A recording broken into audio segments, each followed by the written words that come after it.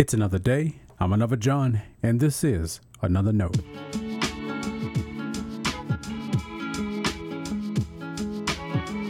Today's edition of Another Note is titled Dinosaur Thoughts.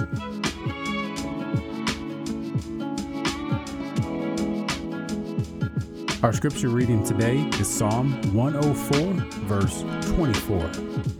As always, may the Lord add His blessing to the reading and hearing of His holy word.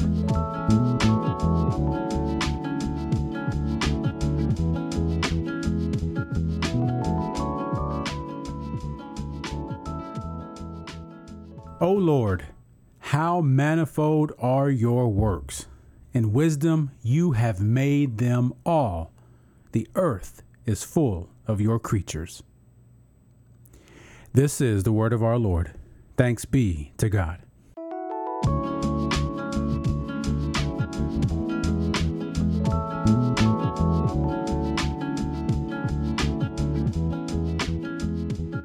A question from the latest edition of the Smithsonian Magazine intrigued me. It was from the discussion section. Think letters to the editor. Readers write in to comment on topics from previous editions. Of all things, the question that grabbed my imagination was about dinosaurs.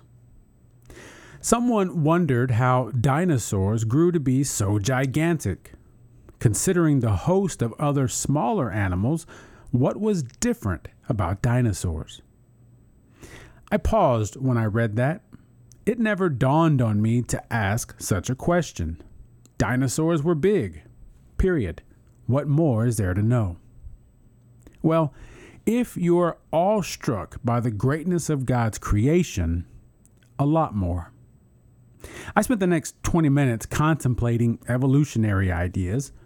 Were they a one-time occurrence, these dinosaurs? Could they make a comeback? Or are they already here and they just haven't grown yet? As a side note, did you know there's an active discussion about bringing back the woolly mammoth? Learning to think about questions you don't even know to ask takes effort. It takes patience and it takes wonder. Ever notice how many questions children ask? They've got a lot to learn. There's so much about the world they don't know. We become their tour guides to the awesomeness of God's world. Somewhere along the way, though, we learn enough to satisfy ourselves. And that's when we stop asking the questions. And that's unfortunate, of course, because of all the things we know, there is so much more we don't. Now, I'm all for seeking knowledge and understanding. That's what you get when you learn to ask about the world. But I'm more tuned into the attitude behind the desire to learn. How much have we taken in of God's world that leads us to ask the next question? When we stop being intrigued by the world, we stop learning to see the wonders of God. I'll repeat what the psalmist declared. O Lord, how manifold are your works! In wisdom you have made them all. The earth is full of your creatures. The many and various works of God fill the world around us. Are we inspired by them? Whoever wrote Psalm 104 was.